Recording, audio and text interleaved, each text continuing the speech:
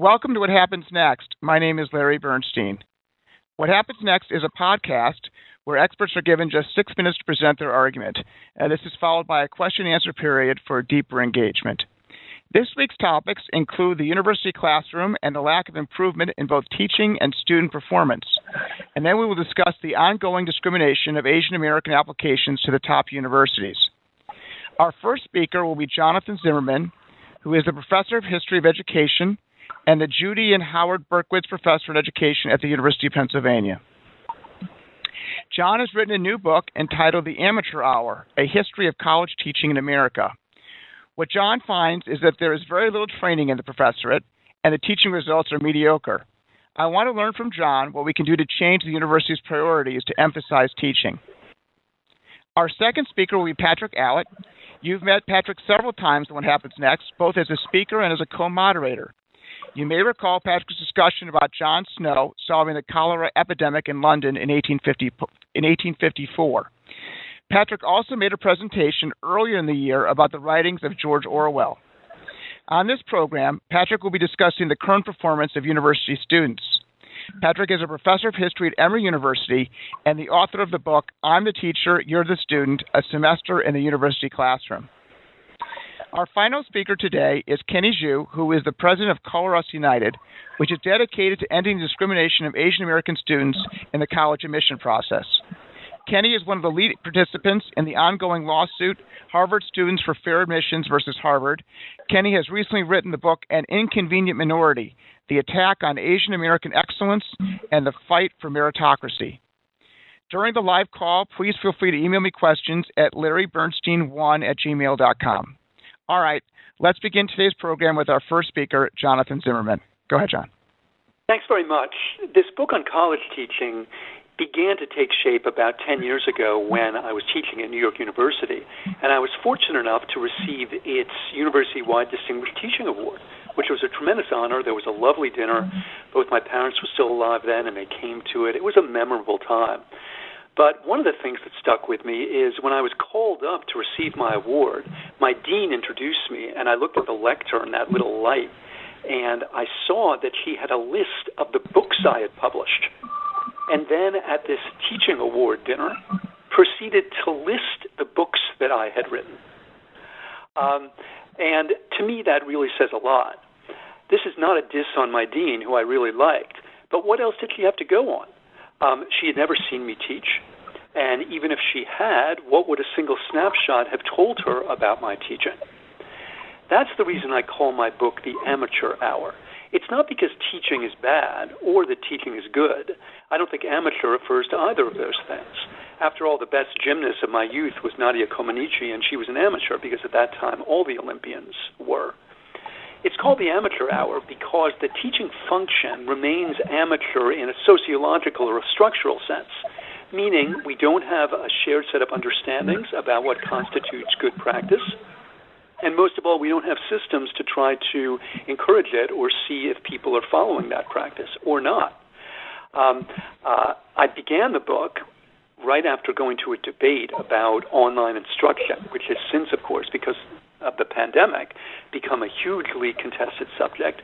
And this is about 5 years ago, and there were two speakers, and one of them was taking the futurist position, and the other was taking the Luddite position. So the futurist said that everything was going to be better, and the Luddite said that everything was going to be worse in this brave new online universe.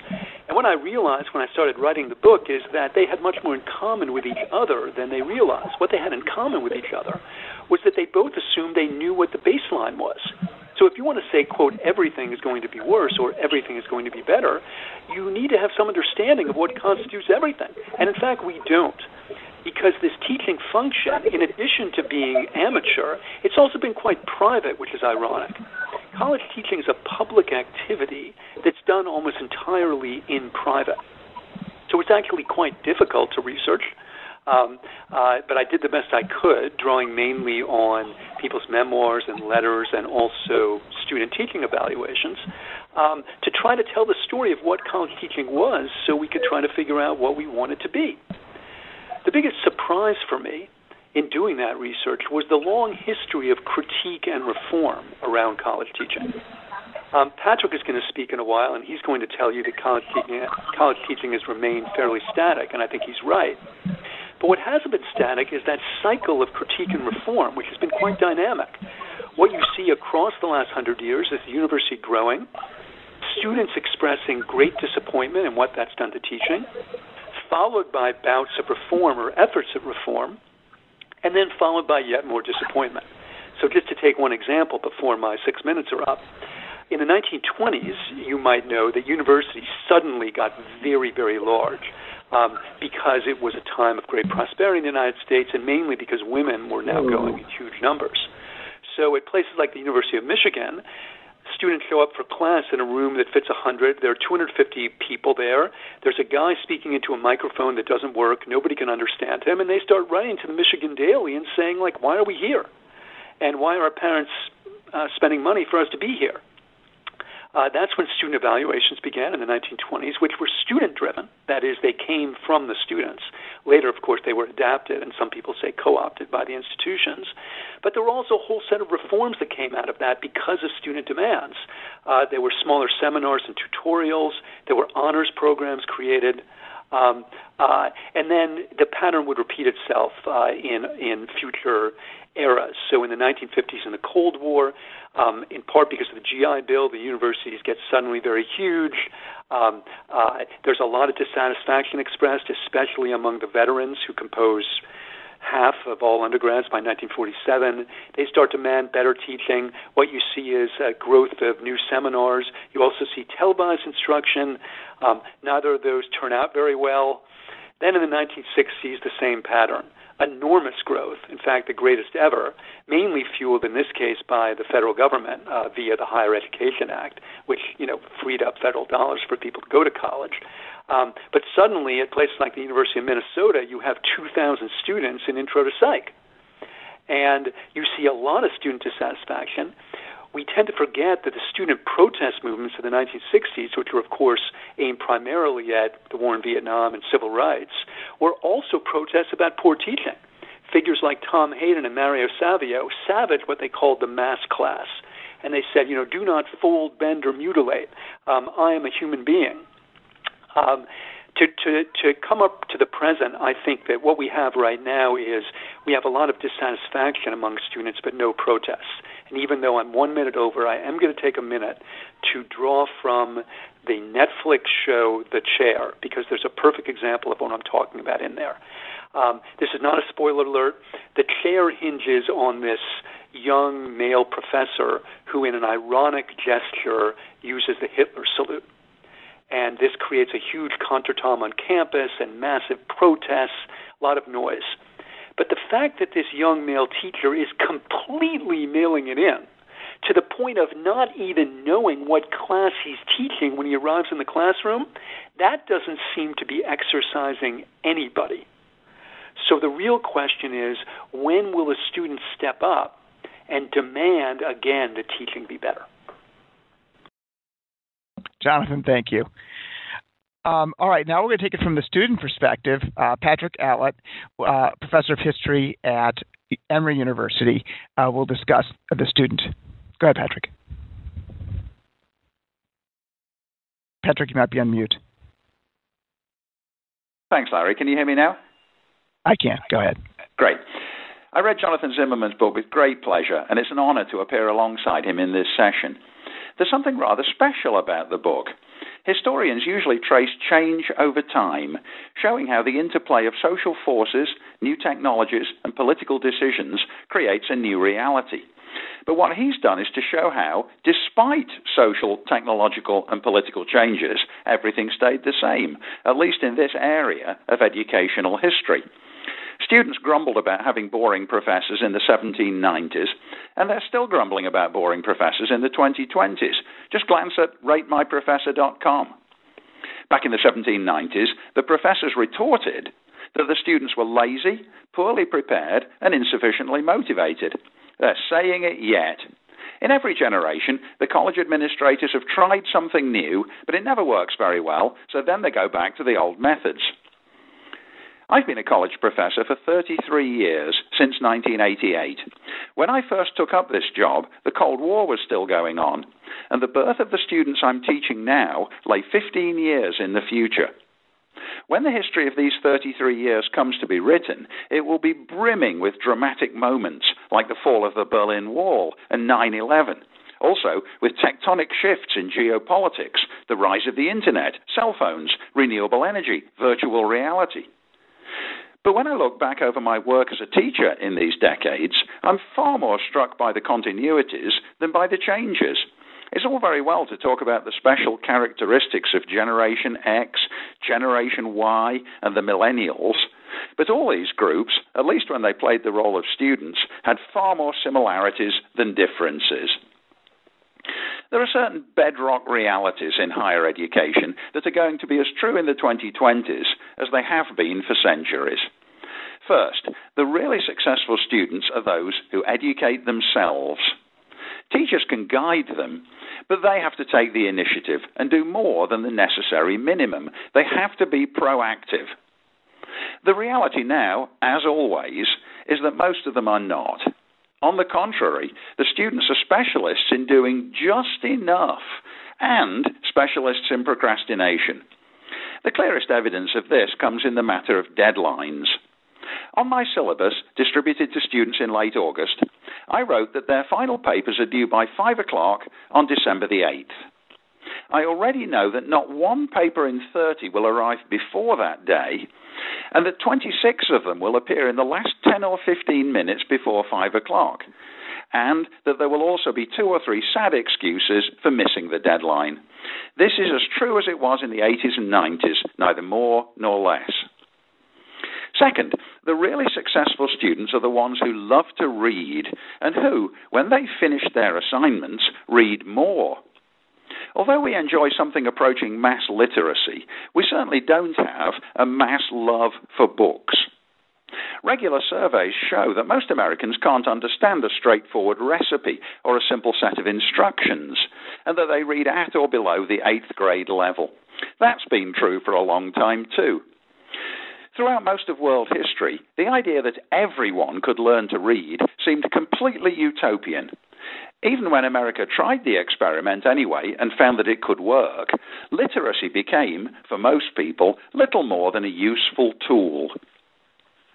My Emory colleague, Mark Bauerlein, who's appeared on What Happens Next, published a book in 2008 called The Dumbest Generation, arguing that the students were getting worse. I enjoyed it, but I don't think he was right. I think the students are just about the same. Higher education is just too hard for most people, and it always has been. He was right to point out that we now require less work of our students than formerly, and that we give them higher grades. But when everyone's getting a B+ or better, we still find ways of distinguishing the better from the poorer. I'm more sympathetic to Brian Kaplan's 2018 book, The Case Against Education, in which he points out that students and their families pay colleges outrageously high tuition, not because they want education, but because they want credentials. He adds that there ought to be a far more efficient and cost-effective way of giving them.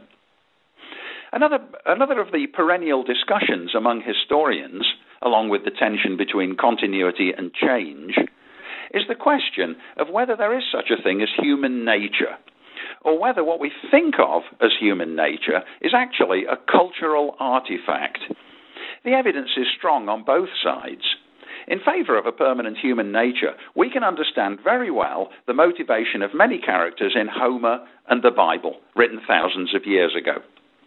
In favor of the cultural theory, ideas about honor, honesty, gifts, beauty, freedom, and justice, the things people will sometimes die for, have varied enormously. Evidence taken from the field of higher education, however, suggests a deep and ineradicable continuity. My 6 minutes are nearly up, but let me mention one more thing that never changes. We hear a lot today about how higher education is in crisis. Doubtless it is in crisis, but don't forget, it always has been. There's never been a moment in American history when one or another group wasn't lamenting the sorry state of our colleges and universities, deploring the badness of teaching and the badness of students, and so forecasting disaster. My prediction for the 2020s is that higher education will in fact go on more or less as it has been doing for the last 200 years, with all its joys and all its imperfections, and that so will the lamentations. Fantastic, Patrick. All right. Let's start with you, Patrick. And why do you think, you mentioned Mark Bauerlein, who was on the show talking about the dumbest generation. He definitely thought that students were learning less, spending less time on homework, producing less product, seemingly not as aware of the issues, reading less. Why do you think that Mark's wrong? Why is it that the students are about the same, even though they're working less, reading less, and being less involved? Well, I think because my experience as a teacher has always been that the students are adaptable and they'll respond to the ceiling you set and the floor you establish. So in other words, if you make great demands of them, if you say, here's the work you're going to have to do, they might grumble, but most of them will do it because they're very strongly motivated by grades, at least the students I teach in a selective university. On the other hand, if you set the standard low and if you spend too much time reassuring the students and they start to realize they can get away with doing a small amount of work, they will. And I think that's been true both in my classes and in the classes of all my colleagues over the whole period of my teaching life, which by now stretches nearly 4 decades, including my years as a graduate student. So I've always, in every class I've Patrick, taught. Just interrupt a second.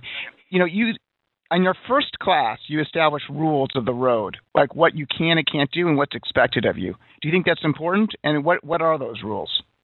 I think it's absolutely vital, yes. The thing is to start by making it clear to the students that they're not going to be able to relax in your class, that you're establishing high standards, and above all, that they're going to be obliged to participate. I let them know that I'm going to call on them regularly and that I'll never let anybody simply sit in class and drowse through it. I don't let them bring in computers. I don't let them eat. I don't let them miss class. I do everything I can. Oh, yes, right. Then don't let them wear hats.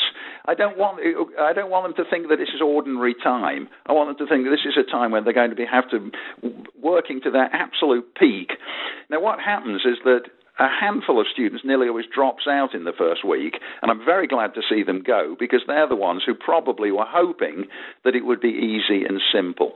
But even of the ones who were left, although I like them very much and enjoy teaching them, the great majority of them calibrate their workload exactly to the acceptable minimum point. In other words, they do just enough and no more. And I say to them, your education is mainly your own responsibility. I can help, but you're the ones who educate them yourselves. And they always give me a dazzling smile, but then carry on doing just enough. So how do we change that behavior? Well, I don't think we can. I mean, unless we went through an enormous overhaul of the system of the kind that Bryan Caplan recommends, in which we're left literally with the tiny, tiny minority who want to be scholars, and that we come up with some sort of alternative arrangement for credentialing, we're going to limp along with the system more or less as it is now. And obviously the structural forces keeping it in place are overwhelmingly strong. So many people's livelihood now depends upon the system being more or less the way it is.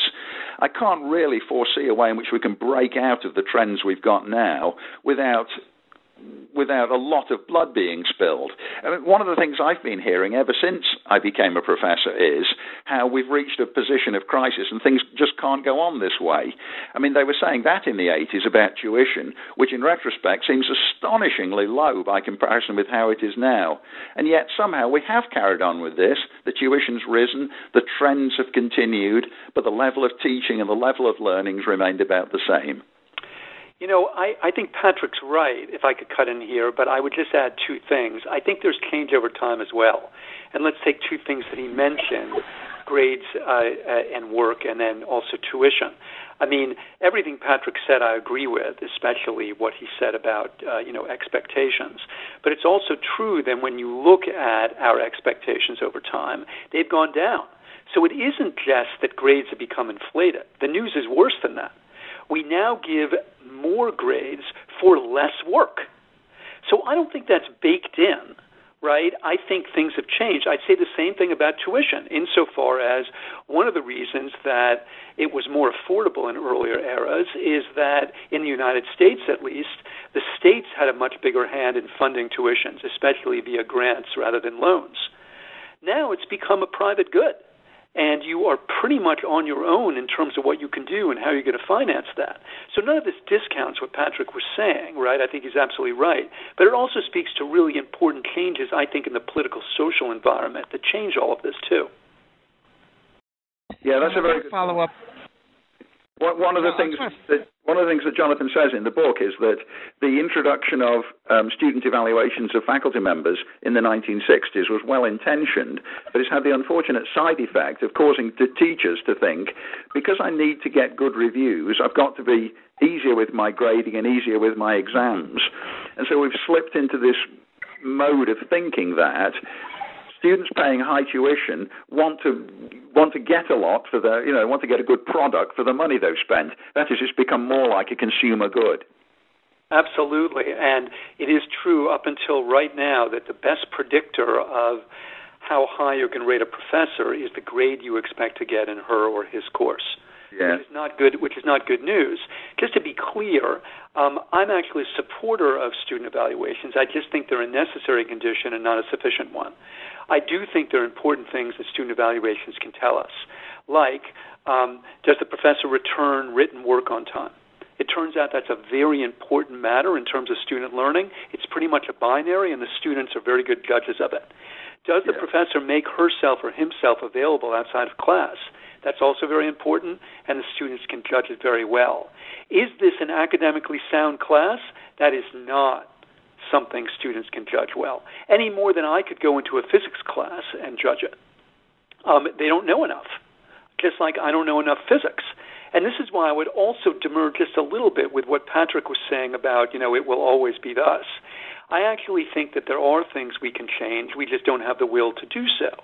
So on the evaluation front, we have peer review for our written work, but not for our teaching. So when I wrote my book, The Amateur Hour, A History of College Teaching, I did not submit it to my students for evaluation. I submitted to people like Patrick, who are experts in the field of history and of education, so they could determine if I had something important to say. We can do the same thing with teaching. I believe we should. I would be quite happy to have somebody like Patrick be in my classroom, interview me afterwards, look at my assignments, and render a judgment about what I do. I think that would improve our teaching considerably. We just don't have the will to do it. We also don't have. It's funny you say that. It's funny you say that because Patrick did exactly that. Patrick, you want to spend a second and talk about what you did in your Great Courses class? Well, I used to be the director of Emory's Center for Teaching and Curriculum, which was a very well-intentioned organization whose job was to try to help teachers improve and to be a little bit more systematic in studying how the teaching was being done.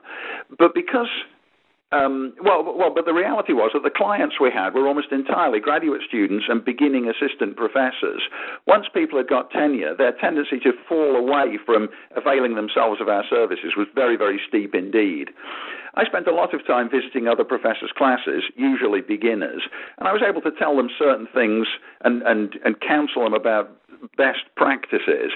But, of course, what I wasn't able to do was to transform the institutional culture. I mean, as Jonathan says, if we were really serious about it, we'd have almost as much scrutiny of young faculty's teaching, in fact, faculty at every level, their teaching, as we do of their scholarship. But in terms of the personnel resources required, it would be absolutely massive. Oh, it would be. One of the many things that he says in the book, rightly in my view, is that because these things are low-status activities, faculty do everything they can to avoid involvement with it. If you look at the structure of rewards for exceptional faculty, it's usually that they get the opportunity to teach less. It would be a healthier society if we said, congratulations, you've done exceptionally well, and now we're going to give you the chance to teach more. And even the presence of these centers for teaching and learning, one of which Patrick heroically directed, indeed they illustrate the same status problem.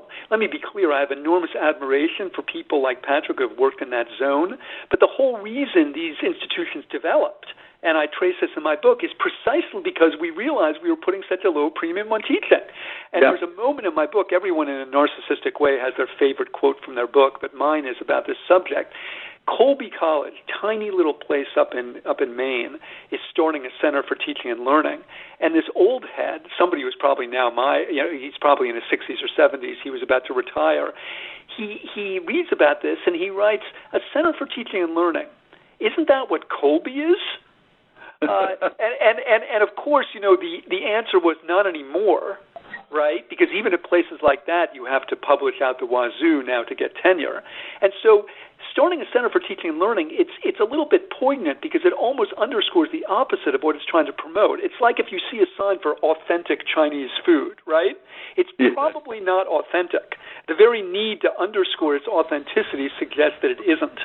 And for me, these centers for teaching and learning, there's something very poignant about the story, right? Obviously and ostensibly, they're there to try to promote this activity, and of course that's what they're trying to do, but the very need to create an organization with that title shows just how low the status is. Yeah. One section of your book I enjoy, Jonathan, also is the section about Woodrow Wilson's attempts at Princeton to improve teaching by setting up this preceptorial system. But the poor old preceptors themselves instantly became the peons of the educational hierarchy because they were teaching all the time. They could no longer be scholars, and therefore everybody looked down on them. Yes, and they got starved. A lot of them didn't get jobs after that. I mean, it was really a disaster because at the beginning they had to read thousands of pages and in a bunch of different subjects, and it wasn't tenable. Right. I mean, the other. We got a question. No, please go. We got a question from the audience. This is from Alan Herskowitz. He mentions that the field, the knowledge base of what they're teaching isn't constant over time. It's growing and becoming more complex. How does that affect teaching and also the students' involvement? Well, I mean, one of the stories I tell in my book is that the research revolution that Alan is referring to had an enormous effect on teaching because what it did was it promoted lectures. There were many reasons for that, one of which was in the early 20th century, a lot of the new knowledge wasn't in books yet. And so really the only way to transmit it was via lecture. But you also see a change in the status of the professor. The professor was no longer the sort of avuncular minister of the 19th century. The professor was an expert who would profess, hold forth with this new knowledge. The problem, of course, though, William James put his finger on it in 1903, right at the beginning of this revolution. And incidentally, William James did not own a PhD, even though he taught both philosophy and psychology at Harvard. His only advanced degree was a medical degree. James said the PhD octopus is going to be a problem. And he says, because we're hiring people not based on their success as lecturers or as teachers, but because they came up with something cool in the laboratory of the library. And that doesn't predict for any success in the classroom. Indeed, there may sometimes be an inverse relationship. We had David.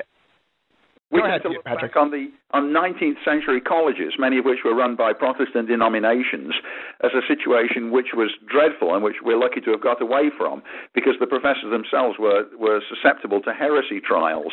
But at least in those days, the colleges were serious about their teaching mission. Whether they did it well is another matter, but at least they wanted to do it well.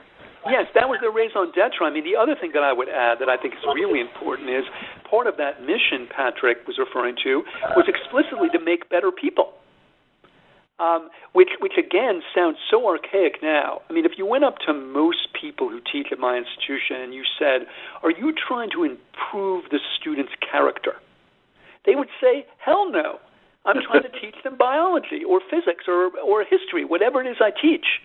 But again, I think that's a function of the revolution that I was describing in response to Alan's question, right? You are no longer somebody whose main charge is actually to teach or improve human beings. You're somebody whose main charge is to advance the field of biology. It's a different purpose. Right. Yes, one of the things that has happened as higher education's become more and more massive is this balkanization into different subgroups, so that you and I, Jonathan, because we're both history professors, in a way we're much closer to history professors at other campuses than we are to the teachers of the hard sciences on our own campuses. And many of us know absolutely nothing about not only these other disciplines, but even about the structure and the politics of the university. And Luke Manand has a great line about this somewhere where he says, the real problem in higher ed is that almost none of us are specialists in higher ed. Right. We're specialists in, in Patrick's case, the history of Catholics and conservatives, or in my case, the history of American schooling. But we don't have that sort of big picture perspective on all the different parts of the machine. It's also true, isn't it, that there's a kind of structural antagonism between the professors and the professional administrators. One of the fields that's grown a lot in the last half century is university administration. And it's possible now even to get a higher degree in university administration, where you don't have an expertise in one of the academic disciplines, but just in how to run the place. And so I know that routinely I and my colleagues love denigrating the professional administrators because we think they don't know what they're on about because they don't have these professional credentials. Although I have to admit that it's equally true that we'd make a terrible mess of running the place. Of course. And God forbid they have that credential in that thing called education. This is also a theme in my book. I've spent my life on the borders of all this because I'm a historian. I have a PhD in history, but I've always worked both in history departments, but also in schools of education. And obviously there's an enormous status differential between those. And this, I argue in the book, has turned out to be an inhibitor on improving teaching because it's associated with the ed school, which brings it down a status peg. So at every juncture, when somebody suggests we should improve college teaching, the person on the other end will roll their eyes and say, oh, you mean like they do with the ed school? I mean, have you seen the hash they made of K through 12 schooling?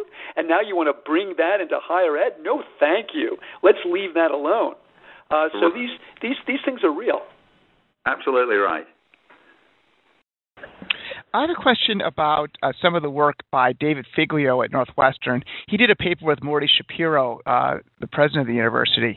They analyzed teachers to see how students did in the next class in that same subject.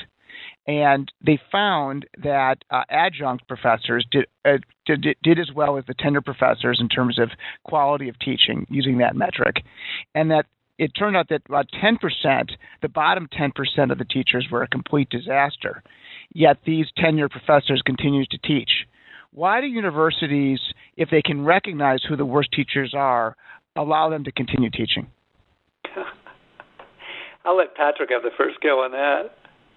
Well, one of the things that happened over the course of the 20th century is that the organizations dedicated to defending the academic disciplines were very successful in establishing the principle of tenure, and tenure has come to be granted on behalf of the scholarship that's done.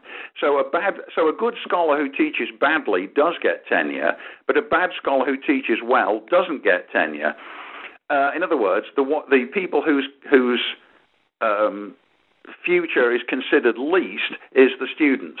In other words, the history professors take care of each other, and when they say that somebody's a good historian, what they mean is that he or she is a good history researcher and writer, and a good physicist means somebody who does good experiments and writes them up and advances the field without consideration for the students at all. And the other thing that I'd add is somebody who is a great defender of free speech and academic freedom. That's what my most recent book was about. It is appalling to me that people use tenure as an excuse for sloth and poor teaching, because obviously that was not the raison d'etre. If you go back to the early 20th century, figures like John Dewey and Arthur Lovejoy, they supported and indeed created academic freedom and tenure in order to protect people's right to say and write and believe what they want. Tenure should protect your free speech rights. It should not protect poor teaching. And as somebody who is a vehement and vociferous defender of free speech, I'm appalled at the way we can lose sight of that distinction. In fact, it's even worse than that, isn't it, Jonathan? Because not only does tenure protect bad teachers, once you've got tenure, you can also, if you're lazy enough, give up doing the researching and writing as well. And every college has got examples of people who wrote a book, got tenure, and then never wrote another one because the incentives to do so are now so much lower. Right. And indeed, I mean, to me, this is not an argument, quote, against tenure, and I don't want any of our listeners to take me as saying that. Again, I mean, I'm a person of extremely strong and sometimes controversial opinions, and I can assure you that at my current institution, I would have been fired 5 times over if not for tenure. So again, I'm a huge supporter of tenure, but those of us who do support it, I think it's incumbent on us to address precisely the downsides that Patrick is describing, right? In order to let's just say, defend free speech and academic freedom, what we need is to come up with a tenure system that does not also allow the kind of sloth and cynicism that Patrick is describing. Patrick, you did that great courses class where you met some of the finest professors around the United States, and you tried to figure out what is it they were doing right. What did you learn from that will help push teaching to the next level? Given that these professors isn't being taught how to teach, what are the ways and means to make the professorate better at what they do? Well, the thing that all the really great teachers had in common, I think, was that they were very enthusiastic about their subject, and they were capable of communicating that enthusiasm to the students, so that they both felt it and they could show why it was something to be energized and excited about. One of the strange things about academic life is that the research tends to be a good researcher, you tend to need a lot of patience and a lot of steadiness. In other words, it often rewards introverted personalities. But to be a good teacher, you need to be a great extrovert, and not many people are masters of both. So you tend to be good at one or the other, but not both. I think the really great teachers I met around the country while I was making that course, it's called The Art of Teaching, was finding people who had mastered both. But they also were capable of remembering what it's like to be a student who's struggling in the classroom. Another of the weird characteristics of academic life is that we all teach topics that we're good at. In other words, because I was good at history at school, I ended up as a history teacher. In a way, it might be more appropriate for me to be a math teacher because I struggled with math, and therefore I can identify much more readily with a student who's struggling with math and feeling baffled by it. But, of course, we don't have a system which works like that. And so I think one of the things that a really good teacher needs to do is to realize what it's like to be in the class and to be bewildered, and then to find ways of expressing to the students, of explaining to the students, here's how to think about it, here's how I'm doing it, here are the stages which break down my argument. As you become an expert in a subject, it's very easy to forget the intermediate stages which need to be filled in order that a student who's new to it can understand it and can understand the chain of reasoning. So I would say it's those things. It's being able to explain clearly and well and in a non-condescending way, and showing enthusiasm. And also showing that the topic is capable of generating enthusiasm. One of the things that most students of history hate is chronology, learning the date. And so I always make a point of saying, I love these dates. I think the dates themselves are so fascinating. They're so brilliant because they clarify everything so clearly. Now, of course, that doesn't make the students love learning the date, but at least it shows them that there is somebody on this planet who's capable of loving chronology. I would endorse everything that Patrick said and also say that we actually now have some compelling evidence for what he's saying. That is, in terms of the research about college teaching, which recently I think has gotten much better and has been very, very conveniently collected in a book by a guy named David Gublar, who's the head of the Center for Teaching and Learning at Temple here in Philly, and it's called The Missing Course. And what he does is he synthesizes a lot of the research that's come out in recent years, and it very much confirms what Patrick is saying. The most successful, the most effective teachers are the ones who expose the students to what is behind the curtain. So what do historians actually do? Like, how do they tell stories? How do they come up with evidence? And I think the best teachers in any discipline are the ones who expose the students to that. Don't make them guess. Actually illustrate and show in what they do how this way of thinking, which is really what a discipline is, how it works. But let's also look at the title of Gubler's book, which is poignant, The Missing Course. Why does he call it that? Because as he points out, there are a couple million college professors, and most of them have never been exposed to the research that he collects in the book. So everything that Patrick has said is correct. I think we have evidence that it's correct, but most professors of any subject have never heard that evidence. That seems like a scandal to me. Yeah. Patrick, what should the goals and objectives of the teacher be in the classroom? In other words, is it skill building? Is it content? What is it that I know a lot of the students, as soon as that class ends, that final exam is handed in, a lot of it is completely erased content-wise. What is it? Are you trying to develop a skill? What do you hope to achieve as a teacher? That's a very good point, Larry. Before every one of my courses begins, I try to think to myself, what do I want them to have learned by the time the semester ends? And above all, what do I want them to learn which they'll be able to hold on to?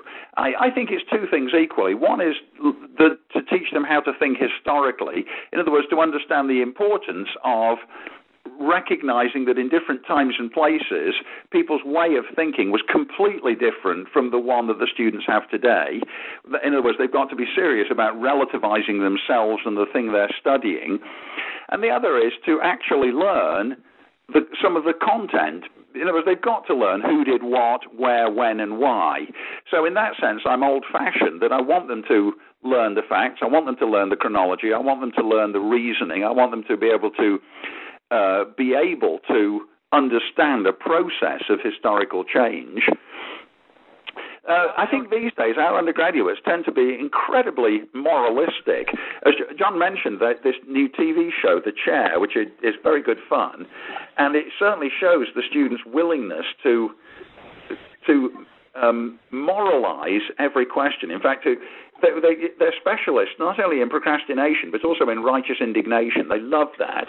So I think it's a very good exercise for students in history classes to put themselves in the position of people in other times and places in history who thought what to them are horrific thoughts, like the reasonableness of slavery. Not that they've got to become defenders of slavery, but that they've got to understand that there were people who did defend it in good faith. And that's an exercise that the students don't like doing, but nevertheless I think it's a necessary and important one. I would agree with all that. The only thing that I would add is that I don't think Patrick should apologize for having them learn names and dates, because I don't think they can do all that other stuff that he's talking about unless they have those names and dates. With my undergraduates, I always begin by, giving all the, the expectations like Patrick was saying. And then the essay assignments, I say, look, I know what you're thinking, because I've been doing this a long time. You're thinking, does this guy want our point of view or does he want the facts?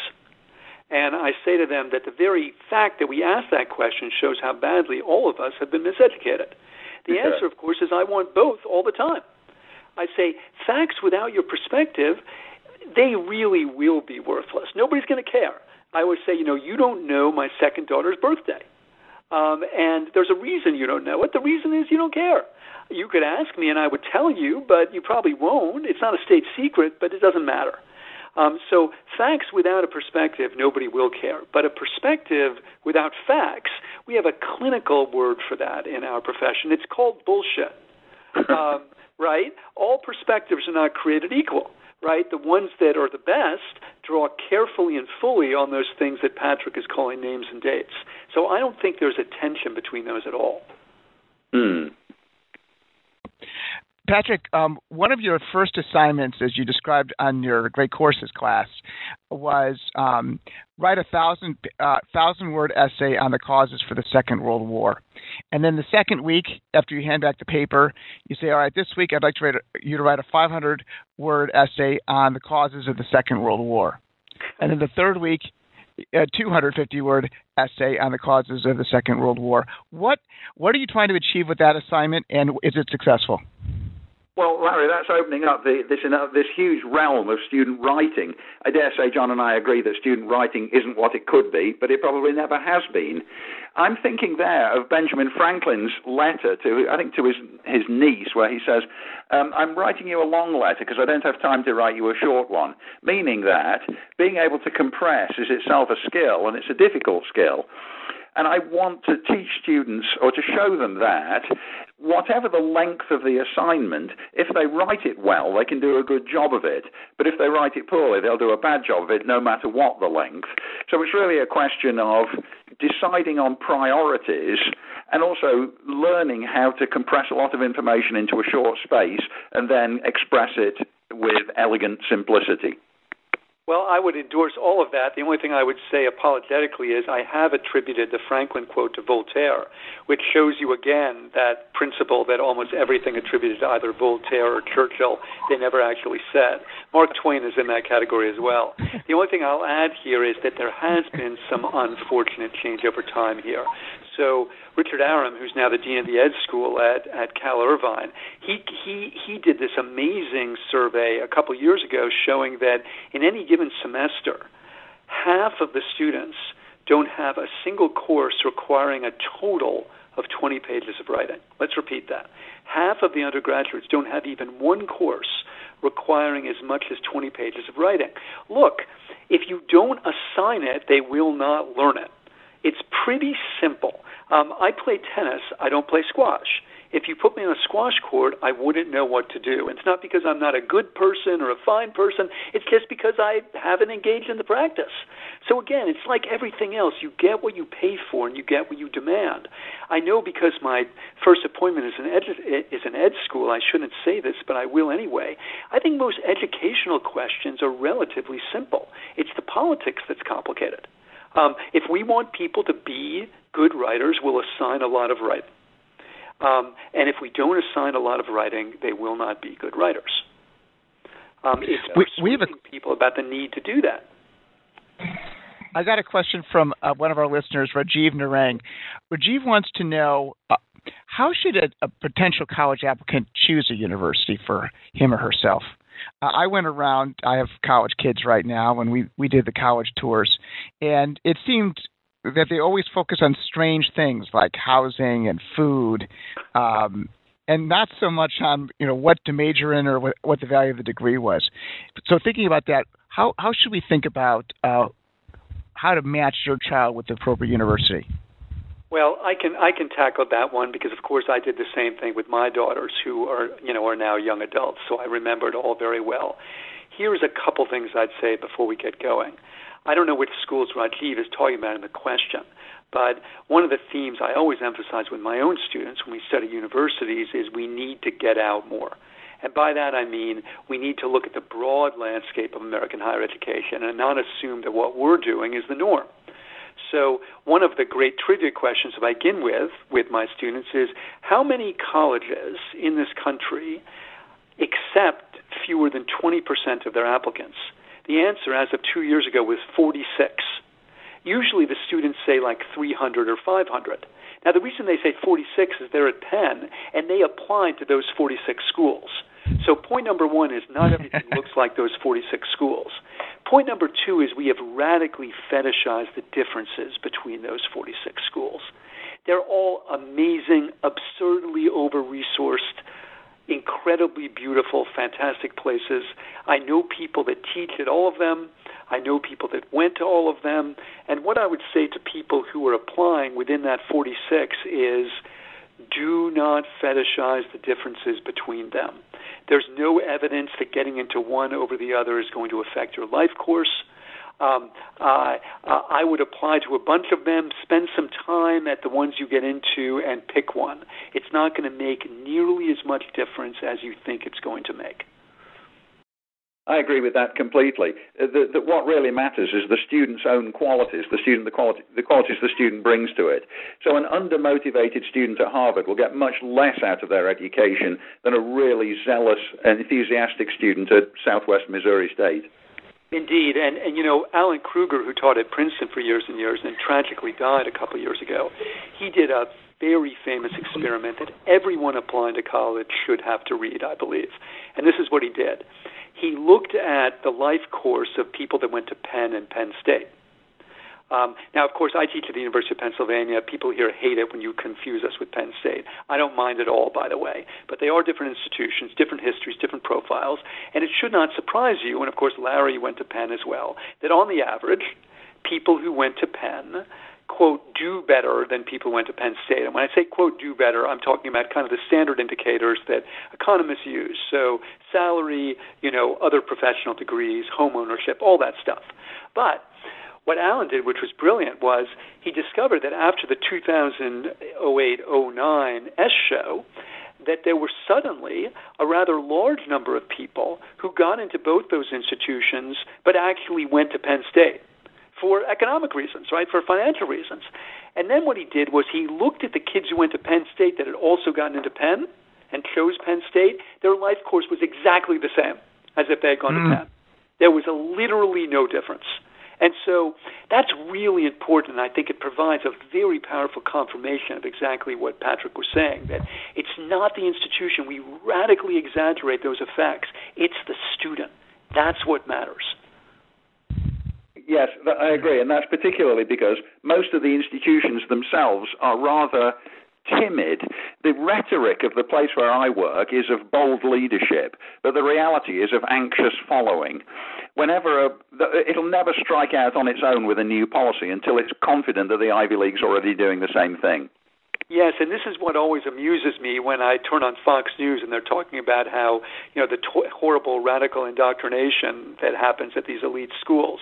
First of all, at the elite school that I teach at, about 3/4 of the kids, after they get their degree, trundle off to, one of three things, consulting, banking, or tech. And I'm like, well, that's a pretty weird thing for a bunch of, radicals to do. If we're trying to indoctrinate them, we've done a pretty bad job. But to Patrick's point, they're just conservative in a dictionary sense. Okay, everyone voted for Obama or Liz or Bernie.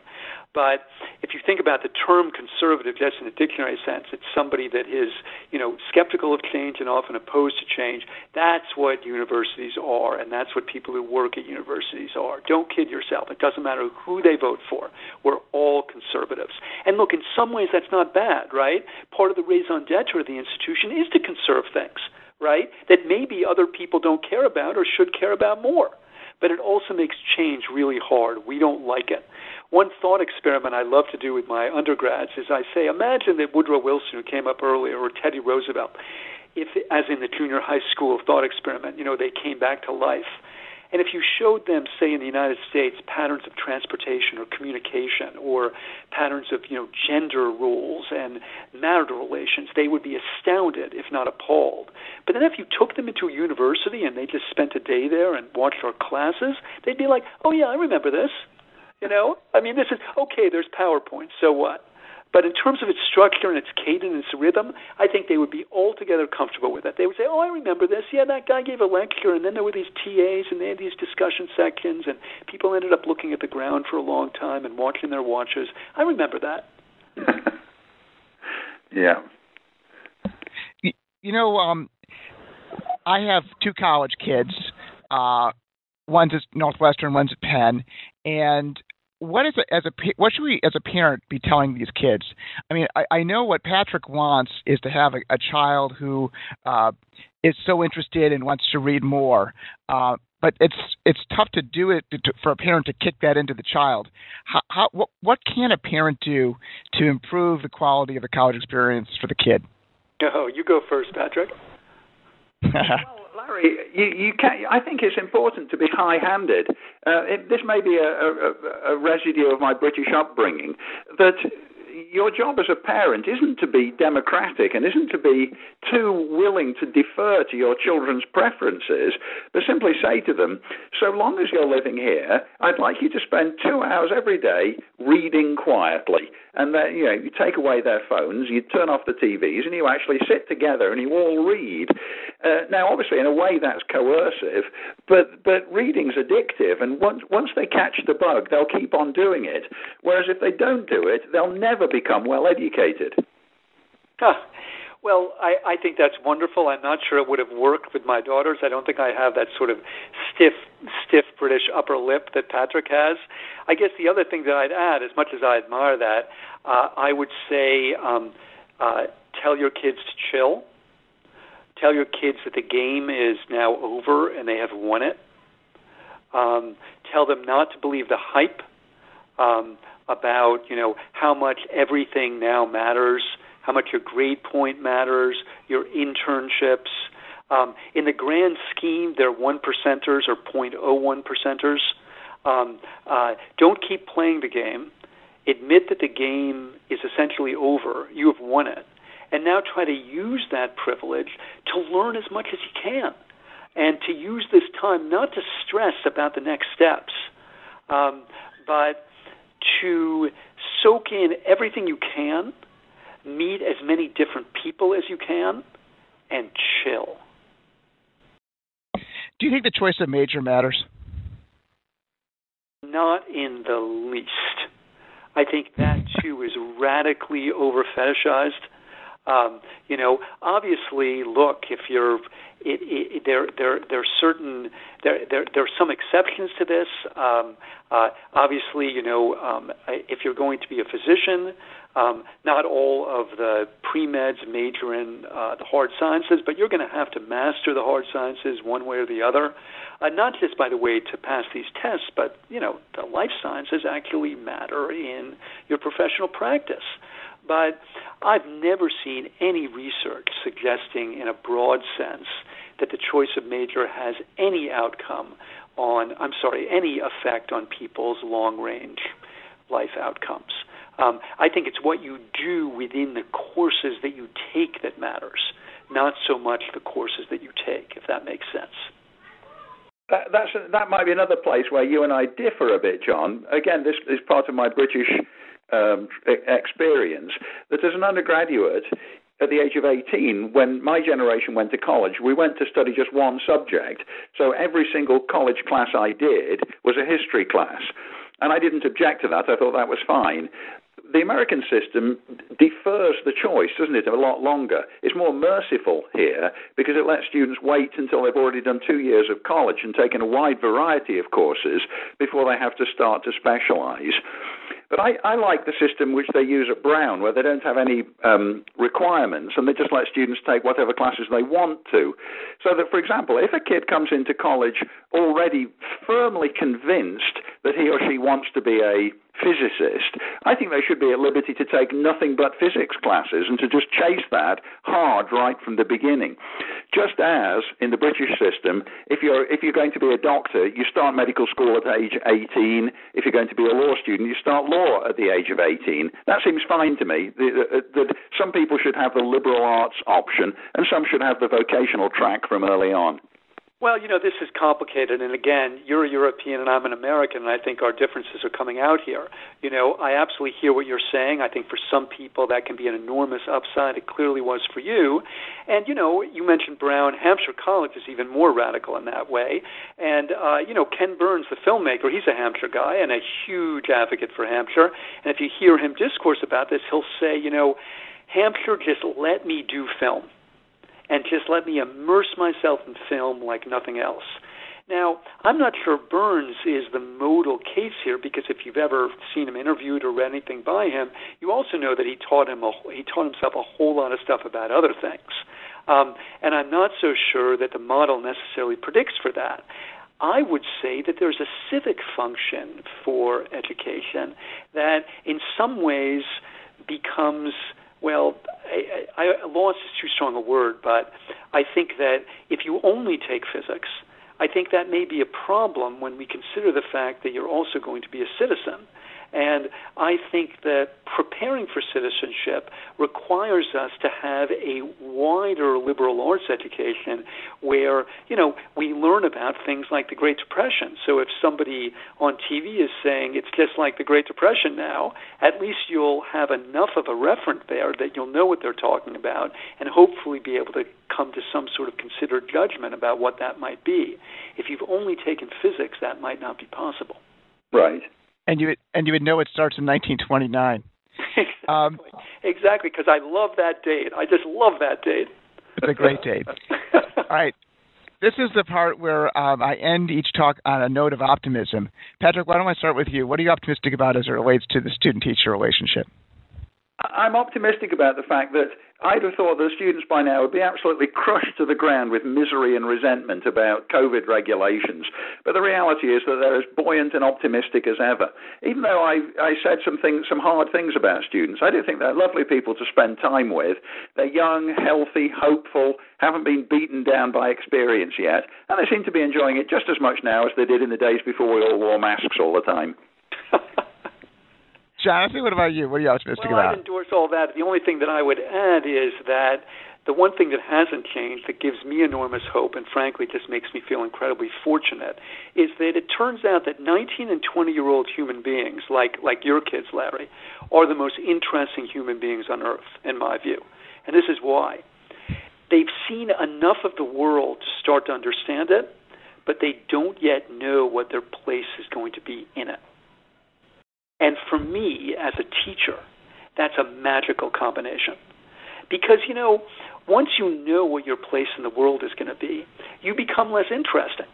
I think I'm way less interesting than my students because, I've kind of done what I've done and the gig is up. That's not the case with them. So they're starting to understand really important things about how the world works, but they don't know what their position, what their role in that world is going to be. And understand that brings enormous anxiety, especially during tough economic times or even, tough epidemiological times. But for me, it's the good stuff. That's what makes it so exciting, and it hasn't changed. It won't. Okay. We're going to switch it up. We're going to go to our next speaker, who is Kenny Xu. Kenny is the president of NGO Color Us United. He is a lead participant in the Harvard Students for Fair Admissions versus Harvard legal case, and he's also the author of An Inconvenient Minority, The Attack on Asian American Excellence and the Fight for Meritocracy. Kenny, if you're there, go ahead. Hi, Larry, do you hear me? I do. Okay, good. Well, just thank you so much to Patrick and John for doing all of the great speeches on teaching and everything. On the matter of does major matter, John mentioned this might be an American or British sort of thing, but as an American, I do have to take the side of Patrick a little more because major does matter. Otherwise, you wouldn't see the starting salaries of math majors be so much higher than the starting salaries of English majors. And by the way, this is speaking as someone who was both a math and English major. But the starting salaries of math majors are $88,000, $90,000 a year. The starting salaries of English majors are $40,000, $50,000 in college, which leads me to my point about what my book An Inconvenient Minority is about. It's about choices. That's what my book is really about. It's protecting the right to the fruits of your choices. Asian Americans in this country are some of the hardest studying people in this country, objectively. The average time or hours a week in Asian American studies per week is about 14 hours a week. That's average, which is about twice as high as the average American, or the average white person is about 7 hours, and the average black person is about 5 hours. So Asian Americans study twice as many hours per week as the average American. They also have higher two-parent family structures. They also invest significantly more as a percentage of their income on education learning-related opportunities, and yet they are schools like Harvard University, Ivy League, elite schools, UPenn, Princeton, Stanford, the ones that we've been talking about, unfairly deny them admissions based on their scores, based on the level of their hard work. Harvard has consistently limited Asian Americans at their schools to less than 20% of the student body, even though their own analysis says that if merit were the primary factor in their admissions, Asian Americans would rise to 43%. 43% of their student body. And this is based, by the way, on the distribution of math and reading SAT scores in this country. Did you know that the number of Asian Americans in this country who have math SAT scores higher than 700 out of 800, by the way, which is an elite math SAT score? You would consider that an elite math SAT score. The number of Asian Americans in this country, at a proper estimate, would suggest it's about 7,000 to 10,000 Asian Americans in this country per year. In contrast, the average or the estimated number of Black Americans who have scores at the SAT that are above 700 in math, the correct estimate is between 500 and 2,000. And Asian Americans, of course, are a smaller group, or half as big as Black Americans.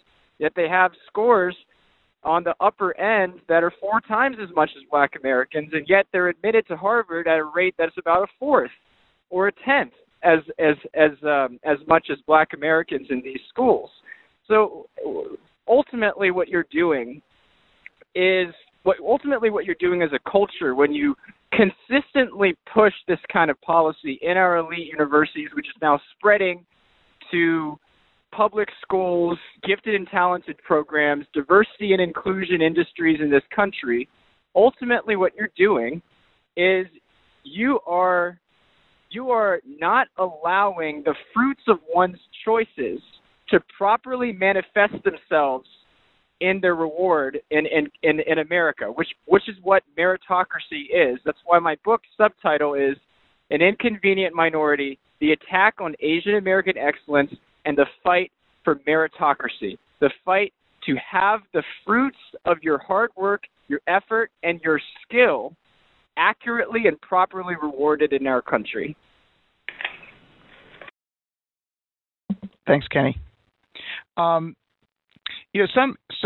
reason I think that the African Americans are given the leg up is the historical discrimination.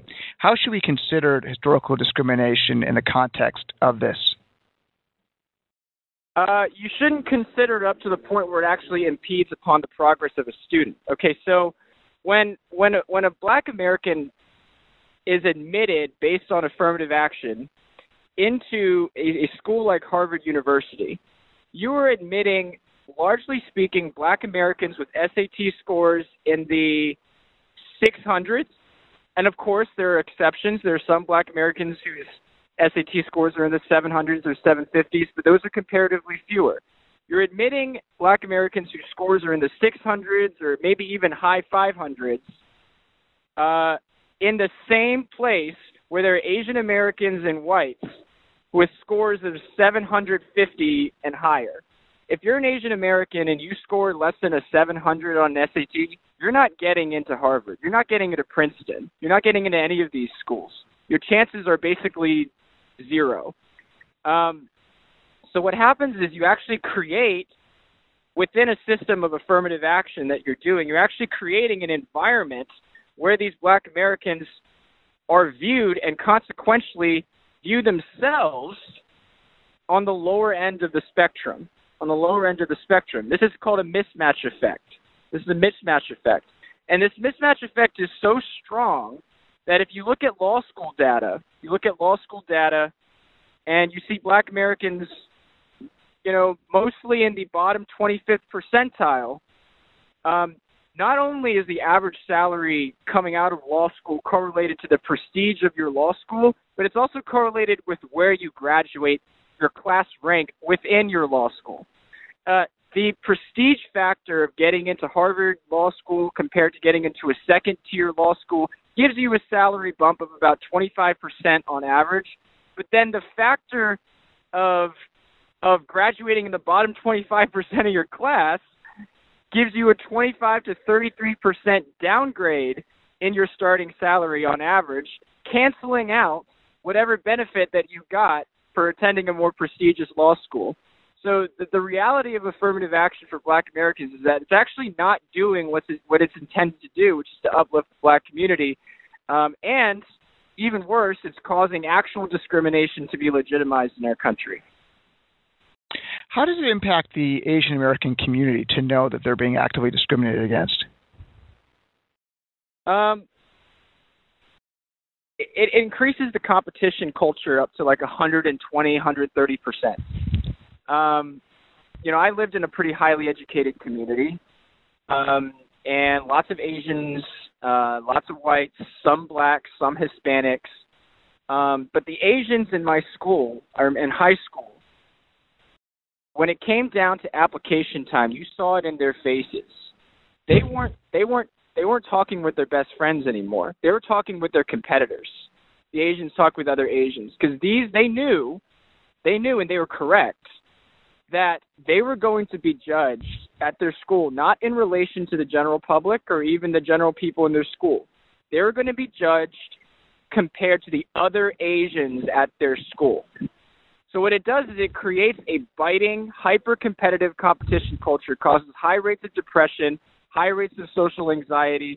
Asian Americans almost sometimes never recover from this level of hyper-competition and the distrust that forms between them and their own pair bonds on the race to get into elite schools.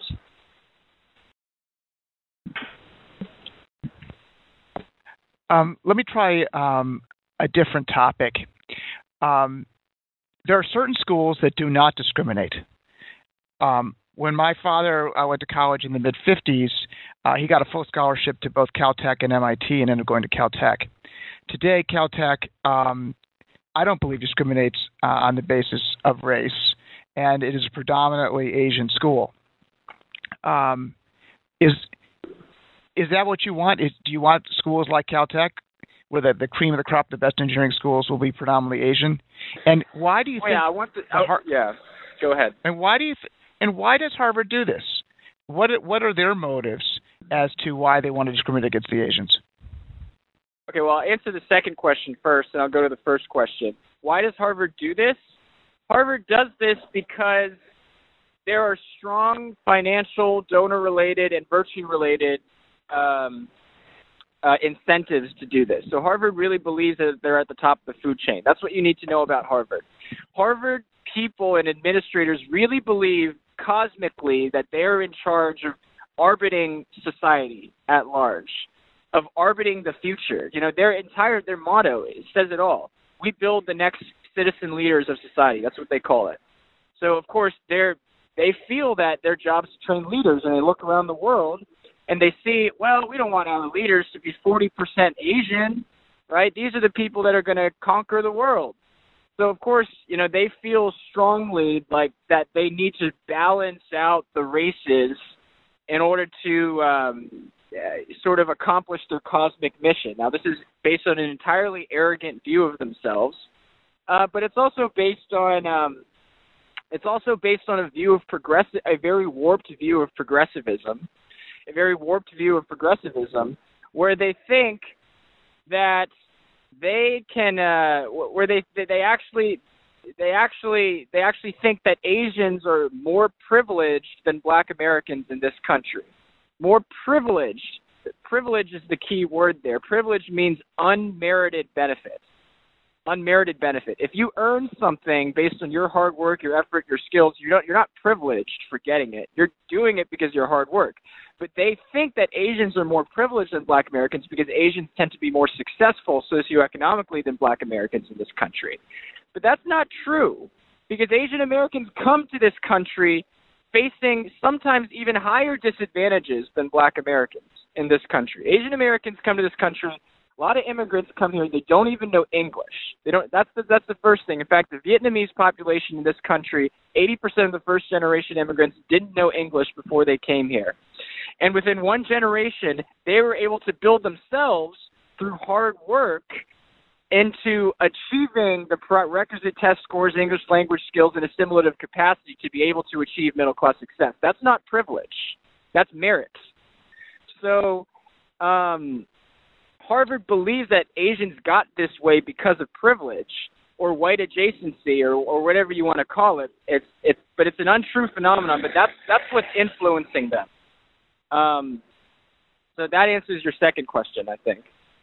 What do you make of University of California's, the citizens of California's decision to stop discrimination in the state system? Yeah, I mean, I support it. I talk about it in my book, An Inconvenient Minority.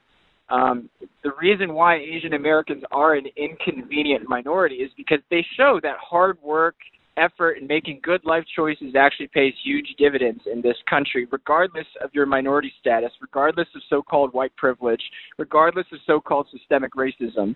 The majority of your life and the majority of where you end up is largely dictated by your commitment, your effort, and your choices.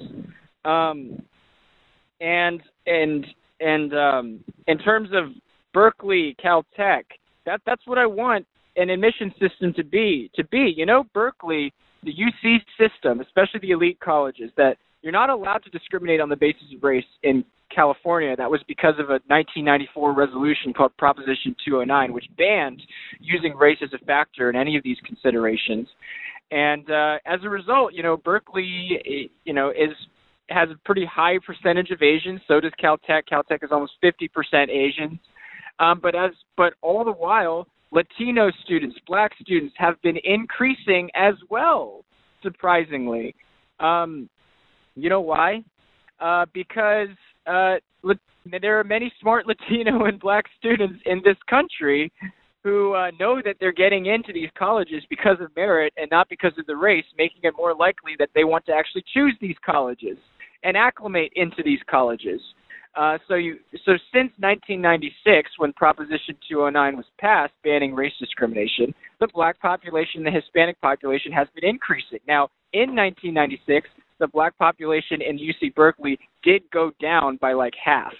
But that's a necessary consequence of eliminating affirmative action. When you eliminate affirmative action, you eliminate affirmative action admits. But since then, it has been increasing, and now it's at like 10%. And all props to them, because they know that they're getting in because of merit. Harvard has this equality they're trying to evaluate, which is some sort of psychological personality tests. And the Asian Americans have done quite poorly on that test. Do you feel like that whole metric is just bullshit? So it's not a psychological evaluation. If the personality score that Harvard uses to grade applicants was a psychological measurement, I think Asian Americans would probably do better, and I would be more fine with it. But Harvard's personality score, which is, by the way, one of the three things that Harvard uses to evaluate applicants, according to Harvard's own academic public release data, because of this court lawsuit, Harvard was forced by Students for Fair Admissions against Harvard, suing on behalf of Asian Americans. Harvard was forced to release their 90,000 pages of alumni admissions data, and they grade people in three things: grades or academics, extracurriculars, and personality. And Asian Americans score highest in academics at Harvard. They score highest on extracurriculars, and they score lowest on this personality score. Now, what does personality score? How do they measure it? The answer is they don't really, because they say it's based on your leadership characteristics, your humor, that kind of thing, everything like that. But the way to measure those kinds of things, if you could measure that at all, would be through an alumni interview or teacher recommendations. Well, it turns out Asian Americans kill both of those things. You know, they score just as high as whites on alumni interviews. They score a little lower than whites on teacher recommendations, but higher than Blacks and Hispanics. And yet, Harvard ranks Asian Americans lowest on the personality score out of all of the races, below whites, below Blacks, and below Hispanics. What that suggests to me is that there is no objective basis for how Harvard evaluates personality score. Either they're using the stereotypes of Asian Americans as test-taking personalities with no test-taking robots with no personality. Either they're using that stereotype against Asian Americans, or they're just using personality score as a proxy for race.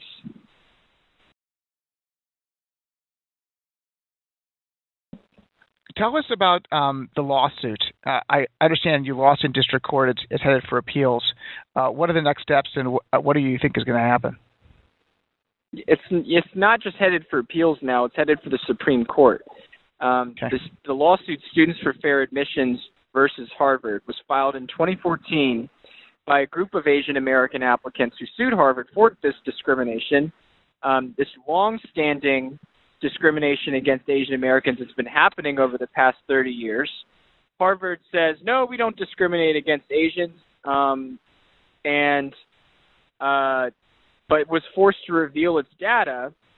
And the data reveals that Harvard places these huge penalties on Asian Americans, specifically with regards to personality. And that's how they justify not discriminating against Asian Americans. They say, we don't discriminate against Asian Americans because Asian Americans are just worse personalities. And unfortunately, the district court bought Harvard's explanation for that. But now it's going to the Supreme Court. Go ahead. What do you make of the district court's and why do you think the district court came up with their conclusion? Well, I read through the whole ruling. I read through Judge Allison Burroughs' ruling, who was the Massachusetts District Court judge. So here, her conclusion, and there are two, which I recount. I recount both sides of the argument in my book, An Inconvenient Minority, before ultimately siding with the plaintiffs. But there were two economic data sets that were revealed before the court that the court analyzed. That the plaintiffs and the defendants analyzed, and the court sided with the defendants' analysis.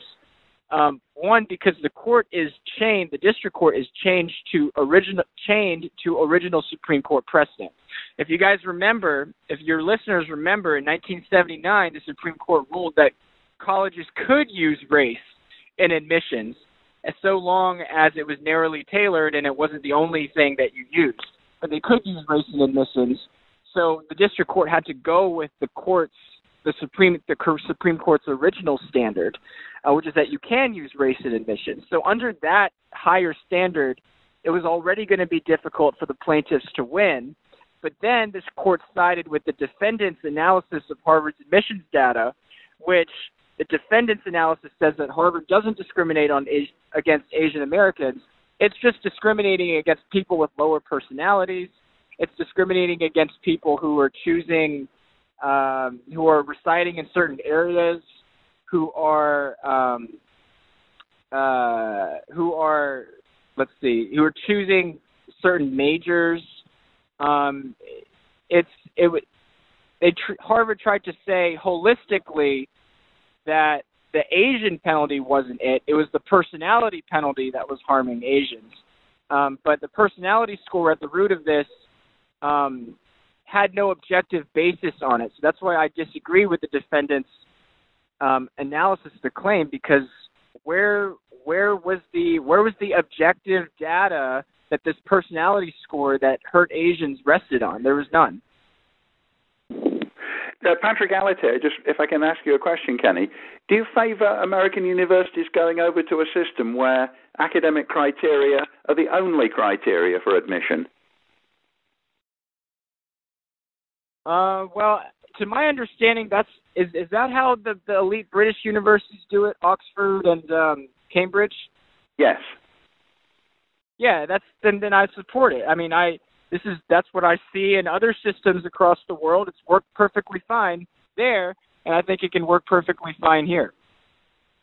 So presumably it would be the death of things like Division I sports. Okay, so athletics is a little tricky in terms of using that as a factor for admissions, because athletics is it's genuinely meritorious. That's how put it. I believe in a meritocracy, right? I believe that people should be evaluated on the basis of merit. But if colleges are now defined not just as academic centers of excellence, but athletic centers of excellence, then obviously you'd want to admit based on athletic merit. So I'm okay with athletics-based recruitment and admissions and everything like that. What I'm not okay with is admissions based on race, admissions based on background, admissions based on your last name, or characteristics that are ultimately irrelevant from the standpoint of merit. Kenny, how about if your mom or dad went there? I'm not okay with legacy admissions either. This is my more. I guess this could be certainly a more controversial take, but no, I think admissions should strictly be based on merit. The issue with legacy admissions is that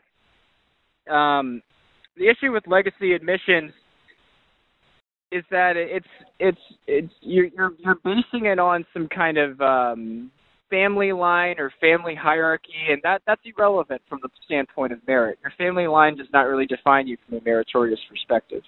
Well, I agree with that completely, and that's why I was surprised by your question about affirmative action for athletes, because let's face it, that's what we have, affirmative action for athletes. At most of the small schools, that boost is much greater than the boost that minorities get, because think of a place like Williams College, right? Tiny little place, you need 60 guys for the football team. Think of the fraction of the kids at Williams, the male kids that are football players, right? Do the math. It's extraordinary. Earlier, you were talking about the need to base all our decisions on academics. So what's with the sports thing? Yeah, that's a form of merit, but why is it a form of merit that these universities should credit? Wait, when did I say we need to base all our decisions on academics? Well, no, that's what I mean. Our decisions on. I said we should base our decisions on merit. Which you seem to be defining in academic terms, right? I mean, all the stuff about the SATs and scores and grades and hard work, and I'm totally down with that. And that's why I'm confused by your comments about the athletes. Well, I mean, for re-explanation purposes, schools, colleges, there's a reasonable case to suggest that colleges these days are now not just academic recruitment centers, but also athletic recruitment centers. So if you're an athletic recruitment center, then you should admit people based on athletic merit. So that's what I think. Meritocracy is not just about are you the smartest or most intelligent. It's are you genuinely the most meritorious for whatever you are trying to get into. And if you're trying to get into an athletic recruitment center, whoever plays the best tennis game should get into the athletic recruitment center. Whoever plays the best football should get into the athletic recruitment center. That's what I mean. How about then two tennis players, one of whom is marginally better than the other? But in the first case, that guy, when he was 6, was sent down to one of those like tennis academies in Florida, right? The other kid in my thought experiment, he's not quite as good at tennis as the first guy, although he's pretty good. And he just came from a kind of poor circumstance and just started hitting on a court. If we're going to do this purely by merit, as you're describing it, Kenny, we'd have to take the guy who went to the tennis academy in Florida, would we not? Right. How fair is that? Yes. I mean, how fair is that? I would say that that's fair. I mean, from the mismatch effect, you wouldn't want the kid playing significantly worse tennis on the same team as kids who are playing at the U.S. Open. I mean, that kid would just get crushed. He would get demolished. It doesn't matter if he comes from a poor background. No, but Kenny, all these kids are great tennis players. He's only marginally worse in the example. Right? He's only marginally worse. Yeah, but if you want to be a pure merit, if you want only to reward the skill in the way that you're describing, it seems to me you have to ignore the very inequalities about how people acquire certain skills.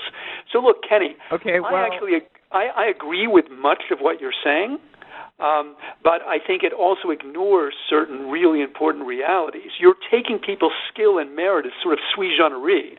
They just exist. Okay, and what that ignores are the circumstances that promote certain skills and inhibit others. That's the point of the tennis example, right? It's true that the first kid is a little bit better in tennis, but that's not because necessarily his, quote, merit, this sort of mystical inner substance, right? It's because he had all these coaching advantages. That matters. That's going to improve his tennis game. But it doesn't strike me as particularly fair to give that guy the nod when there's this other kid who didn't have all those advantages, could in fact turn out to be a better tennis player. It's quite possible, right? Okay, well, maybe that's more potential because he didn't have all that coaching. But your merit model seems to ignore all of that. Well, no, because you're ignoring the fact that there are other schools. I mean, say Vanderbilt University's tennis program is number 1 in the nation, and then say Penn State's tennis program is number 10 in the nation. Vanderbilt's going to recruit the number 1 best athletes. They're still going to end, let's say under my merit model, they exclude the guy who was marginally worse but raised in a less poor circumstance. He's still going to have the opportunity to go to Penn State, the number 10 tennis program in the nation, and maybe be the leader at Penn State. And you know what?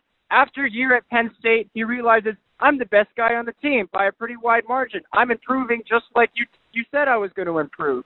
Then he has the opportunity to transfer into Vanderbilt and actually get in based on his actual merit and qualifications.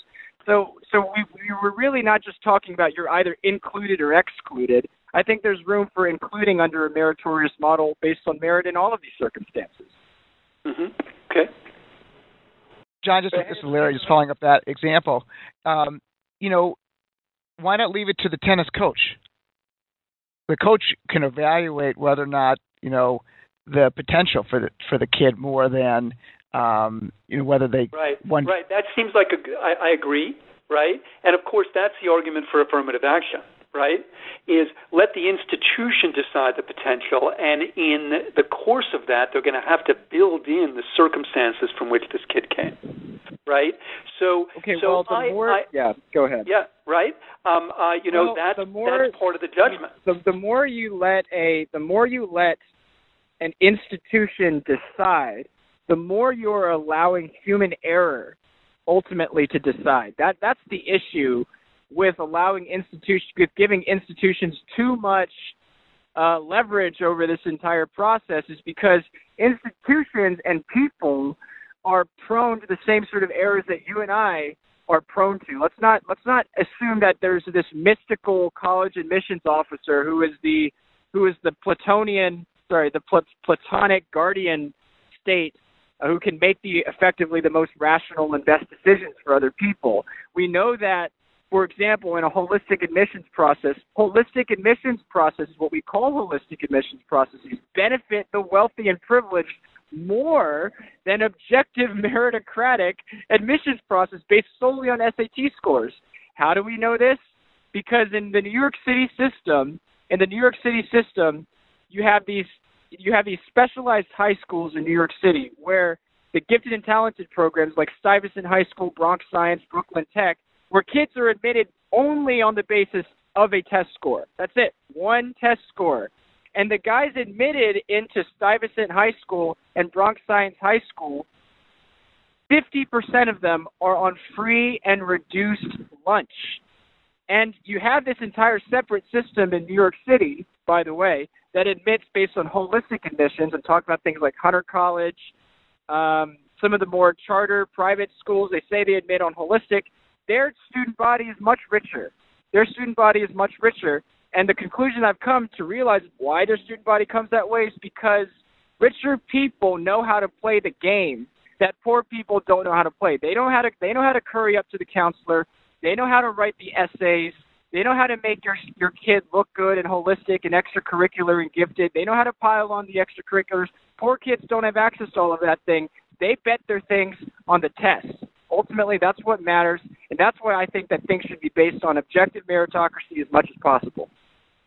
I'm friendly to that in principle. The only thing I'd add is it also allows them to game the system in illegal ways, like, bribing the polo coach to say that your kid plays polo, which again raises the question for me of why the kid playing polo should have anything to do with whether you go to Stanford. I don't believe it should. There's also this factor that the NCAA itself acts in bad faith all the time by pretending that student athletes are real students, whereas in fact they're really gladiators. What they want to be is athletes, and they know that, especially in the case of football and basketball, they've got to go through the colleges whether they want to or not. And so, but to them, the academic life is a distraction. Surely the solution there is the Division III model, where students are admitted for academic reasons, and then if they can play tennis, they go up for the tennis team, and if they can't, they don't. Yeah, but I think there's a little bit of myth-making in that, Patrick, because at the Division III places, actually they get an enormous boost from their athletic ability. In fact, they get the biggest boost of all because those places are so small. So the coaches at Amherst and Williams exert an enormous influence over the admissions process. And they do benefit people. It's affirmative action for sports guys. That's literally what it is. And again, we can debate whether it should be that, but there's no denying that it is. Well, why do you do it, John? At risk of making this boring, Larry, what do you think the purpose? Do you think that a college should just be an academic institution? So, what I like the use of the rhetorical question, but as a moderator on the show, what I've always done is never expressed an opinion. I've only asked questions, so I refuse to answer the questions given. That was John talking. John, I'm sorry. John. No. Look. My answer to that is no. I think there are many factors that should go into it. But of course, I think that one of those factors should have to do with the background of the student, not the racial or ethnic background. And on that score, I actually agree with you. The social class background, which incidentally is not a term that's come up in this discussion thus far, which I think is extremely indicative of the problem. Americans don't know how to talk about social class. I absolutely agree with Kenny that race is not a good proxy for opportunity or ability. You know who else agrees with him? President Obama. President Obama famously said that when his daughter was applying to college, this is the first daughter when he was still in the White House, that she should not receive any sort of preference from Harvard or any other place by virtue of her race, because she, this is Malia, had what Obama in his inimitable way described as, quote, a pretty good deal. And I think he's absolutely right. But the problem with this whole debate is it elides the difference between somebody like Malia Obama, who had enormous advantages growing up, and the great bulk of African Americans in this country who haven't had the same sort of advantage. I do not think it's fair to ignore those advantages and disadvantages when we think about who we wanted to admit. I think we should focus on them. We could not think about them in racial terms. We could think about them in class terms. Yeah, well, you give a reasonable defense of the socioeconomic based affirmative action, which I've also considered. You actually make 2 points I want to address. One is about Obama. Yes, Obama said that, but you know what he did during his administration? His Department of Justice instructed colleges to implement race-based affirmative action equity plans and to set diversity goals. So he can talk with one side of the mouth and do something with other side of the mouth. That was classic Obama. But secondly, the socioeconomic affirmative action, I'm more sympathetic to it. I get it. First of all, we know race-based affirmative action is particularly egregious because there are a lot of black rich people in this country today, and the people getting into Harvard who are black, actually half of them are from black immigrants. The other half, I think 50% of them come from private schools. 71% of them come from upper middle class or higher backgrounds. It's just totally unfair. They're Asian rich people too. Of course they're Asian rich people. I mean, and in fact, Harvard is a college for a lot of rich people. So even among rich people, there are gradations of merit. Let's put it that way. Yeah. But socioeconomic class. I'm more sympathetic to socioeconomic class, but it still assumes a certain arrogance of the superstructure, right? It still assumes that, it's Harvard's responsibility to right these inequalities. It's Harvard's responsibility to train these kids, and more importantly, only Harvard can do it. you send these socioeconomic kids to Penn State, God forbid, they're going to do so bad in society. And I think as what we've already discussed, what you and Patrick have already discussed, is that the prestige of the school doesn't even really matter. If you're a smart guy, you'll be able to accomplish your way out of it. You'll be able to do fine in life. So I still don't really see a true reason why you need to compromise a strictly merit-based system. Jonathan, I have a question for you as Lair. Let's imagine that you're an admissions officer and it is Obama's child who's applying. Mm-hmm. How do you?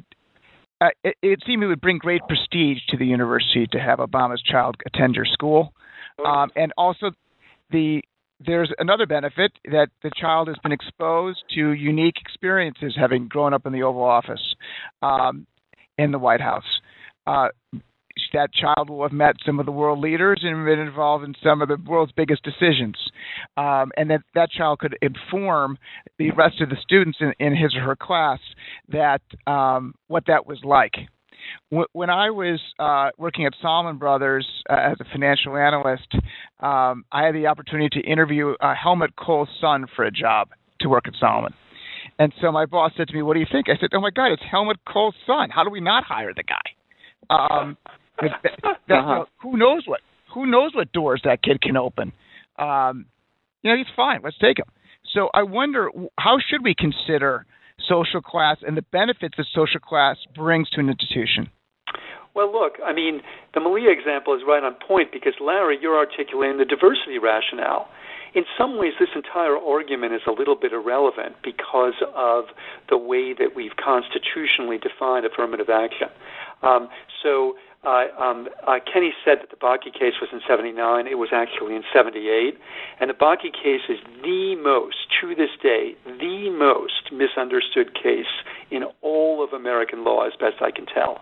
Most of my students, before they read the Bakke case, having listened to a discussion like this one, they think what Bakke is going to say is, if you've come from a group that has suffered some sort of historic or contemporary discrimination, we can give you a leg up on that ground.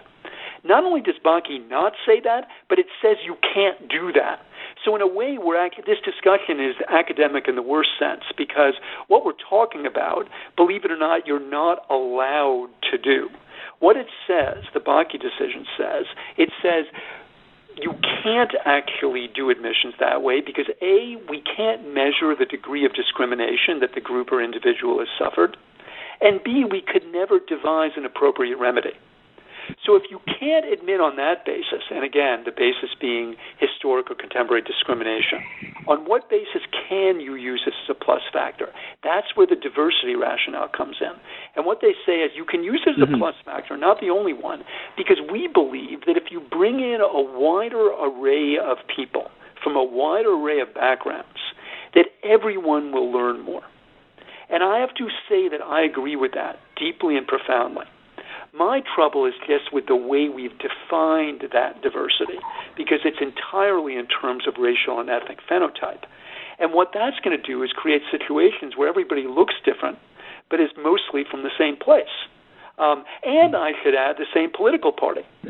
If we thought about diversity more widely, right, we would bring in a wider array, not just of races, but of social class, of religion, of geography. And I do believe that would educate all of us much more than if we were all from the same place.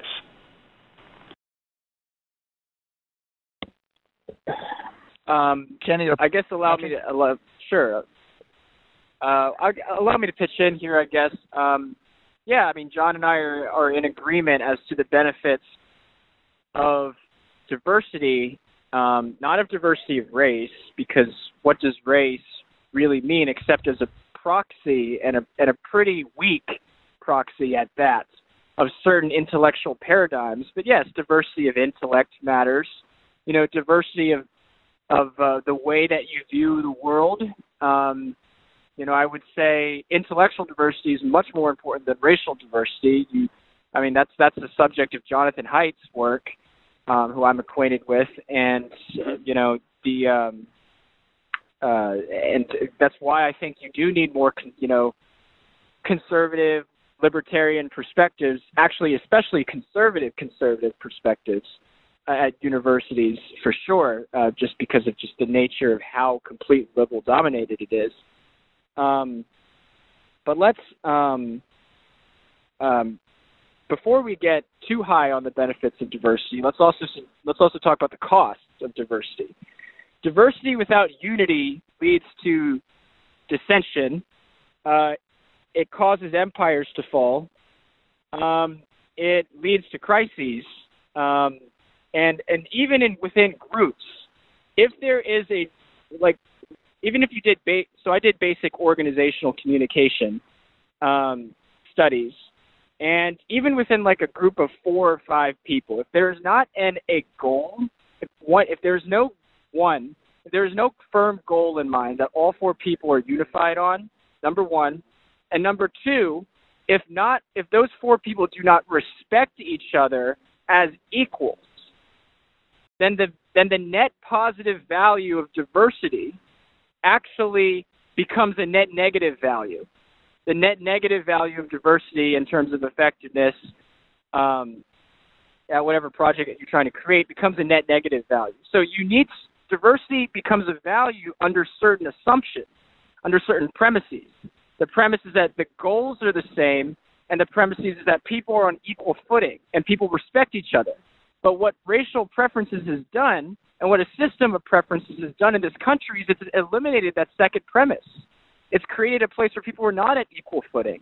And at this point, diversity loses its luster. It loses the rationale. And so the whole premise of Bakke, which is that diversity is helpful to a university, is being challenged right now. And this is why this case is so interesting. This is why we need to talk about it.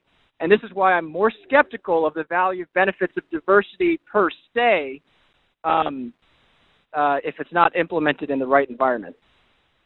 That's a very good point, actually, Kenny. I was thinking about this in the context of the earlier discussion of teaching, that when I'm in my class, no matter who's in the room, I don't want them to be diverse in their learning of the things I've got to teach them. That is, I want them to learn what I've got to teach them, and as much as possible, I want them to learn it so that they all come to this same understanding of it in the end. Whether or not diversity is a virtue to the people coming in, I'm trying to diminish their diversity in the process of teaching them a certain history, which requires a lot of very particular qualities, which are the presuppositions of their being able to learn it by the time the course is finished. So in that way, I'm also skeptical of the idea that diversity in and of itself is a good thing. Kenny, I want to ask a question about foreign students. Okay. You know, in these top universities, we have a substantial number of foreign students, and a lot of them are from Asia. What distinguishes many foreign students is they don't have access to financial aid. They got to pay full freight.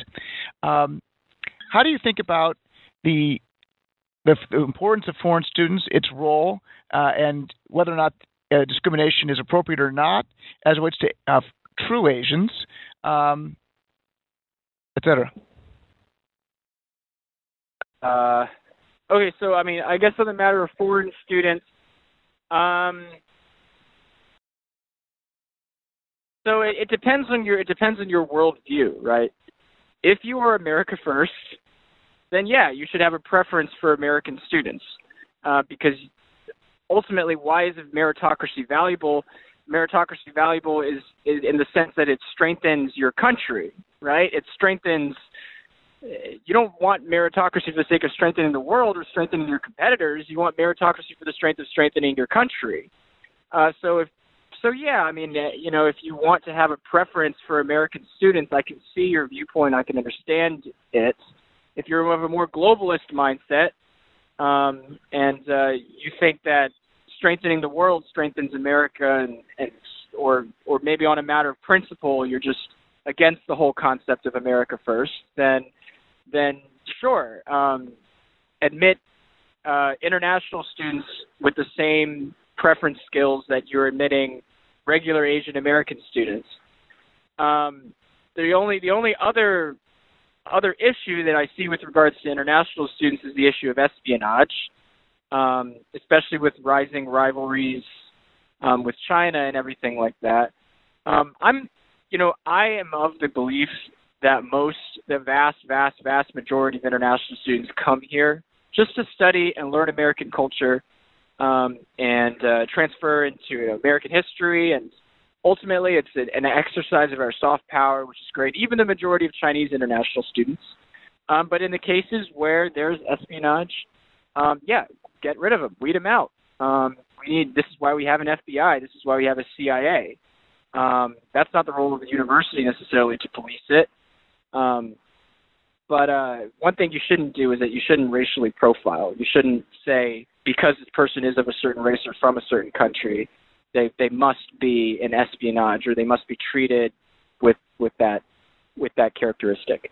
I agree with everything that Kenny just said, and it's certainly not the job of universities to try to police espionage, which in some places, by the way, has been radically overstated, although, of course, it happens and it's real. However, it is the job of the university to attend to academic freedom and free speech, and I think that's an area that often gets short shrift in this discussion. I have had students in my own classroom from China and other countries tell me they do not feel at liberty to speak about certain issues in my classroom because they don't know who's listening. And I think this is a real issue that hasn't gotten nearly enough play. If we believe in what we're doing, we must create circumstances where everybody feels at liberty to say what they think. But because some of our students come from places where you were not at liberty to do that, they don't feel safe in our own classrooms. And we need to take that much more seriously than we have up until now. John, are you saying that it could get back to the secret police in the relevant country that the child has said something? It already has. There's a guy in jail in China right now for something he tweeted when he was a student at the University of Minnesota. Larry, it's already happened. Wow. I didn't know that. Yeah, everyone should know it. It's just we don't care enough about it is the problem. We want their tuition dollars, of course, right? But we're not willing to take the other steps to make sure that they get the full benefit of what we're doing. And I should also add that other people get the benefits of their presence. It's back to the diversity thing, right? If these kids are biting their tongues, we're not leveraging what they can bring to us. It's not good for us either. I was looking through the Penn graduate students per department, and it's almost particularly in the math and sciences, it's almost exclusively Asian. Kenny, are you getting what you want in the graduate program? And what is it about the graduate programs that minimizes discrimination? Or do you think what it is that the general American, if it skews foreign, finds that there are better employment opportunities outside in the workplace and don't find the same value add of the graduate program? So is your experience, are you saying that your experience was the graduate program for math that you were in were 10 students from China, or like 10 Asian Americans? Well, it's tough to tell, when you look at the photos online, where they're from. Okay. All I can tell you is they appear to be Asian. The math and science. I don't know what to say in terms of am I getting what I want. What I want is a merit-based system. I don't really care about what they look like. If there are 10 black kids, if there are 10 white kids, doesn't really matter to me so much necessarily. As long as the elite programs are getting the elite graduates. I'll tell you something that too often happens with regards to graduate programs. You have Princeton's Math PhD program, which is the #1 math program in the entire world, and they've recently been conducting racial preferences in admissions. They recently admitted this black woman. I recount this in my book, An Inconvenient Minority, by the way, and admitted for. She told a really good story about herself, and however her credentials, her objective credentials, were not necessarily up to par, but they admitted her anyway. They were moved by her story, and the professor who recounted this to me, his name is Sergio Kleinerman. You can look him up, Princeton Math PhD, not PhD, professor. he tells me that this woman, soon as she gets into this elite math program, is confronted with the reality of other students who were the 10 or 20 brightest math students in the entire world. Okay? And this woman was not bad at math. She was merely great at math, whereas the other people were world-class elites. She fell behind very quickly and had to drop out of the program and grew very bitter and resentful towards her alma mater for it. This is the kind of thing that doesn't help anybody. It does not help anybody. It does not help the kids that are put in before they're ready. It does not help the brand or reputation of a college. The only way that they're able to paper over this is simply to suppress it, to not tell that story. But I do. This is the part of the show where you get to end on a note of optimism. Kenny, what are you optimistic about? I'm optimistic based on the conversation that John and Patrick were having before I appeared on the show, which is that even if you don't get into an elite university, you still have a great chance at life, assuming you're sufficiently merited to it, and that hard work and skill and learning, there's no substitute for that, which is a note of optimism. It's not, society isn't necessarily a game about which university you get into, and that's something when I speak to Asian Americans, I tell them a lot, because Asian American parents are so obsessed with getting their kids into these elite universities, because unfortunately in countries like China, you have such a scarcity of top universities that if you don't get into one of the top universities, your opportunities are dramatically limited because you don't get into a top university. But in America, that's not the case. We have the best higher education infrastructure in the entire world. And you'll be fine regardless of where you attend. This is why this optimism is partially the reason why I don't support preferences. And this optimism is a reason why I imagine things will smooth themselves out in the future. Okay, that ends today's session. I want to make a quick plug for our next episode. Our first speaker on September 26th, Sunday, will be Martin Pauly, who is professor of architecture at UCLA, who focuses on structural engineering. I hope to learn from Marty what causes the collapse of the Champlain Tower in Sunnyside, Florida. I've read the articles and I've read the news, but I still don't understand the design and engineering flaws that resulted in that building falling down. Our second speaker is my friend Ed Glazer, who is the Fred and Eleanor Glimp Professor of Economics and the Chairman of the Department of Economics at Harvard University. Ed is the author of the recent book that was released just a week ago entitled Survival of the City, Living and Thriving in an Age of Isolation. If you're interested in listening to a replay of today's What Happens Next program or any of our previous episodes or wish to read a transcript, you can find them at our website, whathappensnext and 6minutes.com. Replays are also available on Apple Podcasts, Podbean, and Spotify. I would like to thank today's speakers for their insights. I would also like to thank our listeners for their time and for engaging with these complex issues. Please stay tuned for next Sunday to find out what happens next. Thank you so much, and you can disconnect at this time. Bye-bye.